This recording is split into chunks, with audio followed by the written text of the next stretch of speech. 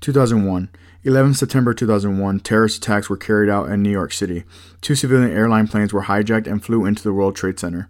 Operation Enduring Freedom, OEF, is the official name used by the U.S. government for the war in Afghanistan, together with 3 smaller military actions, under the umbrella of the Global War on Terror, GWOT.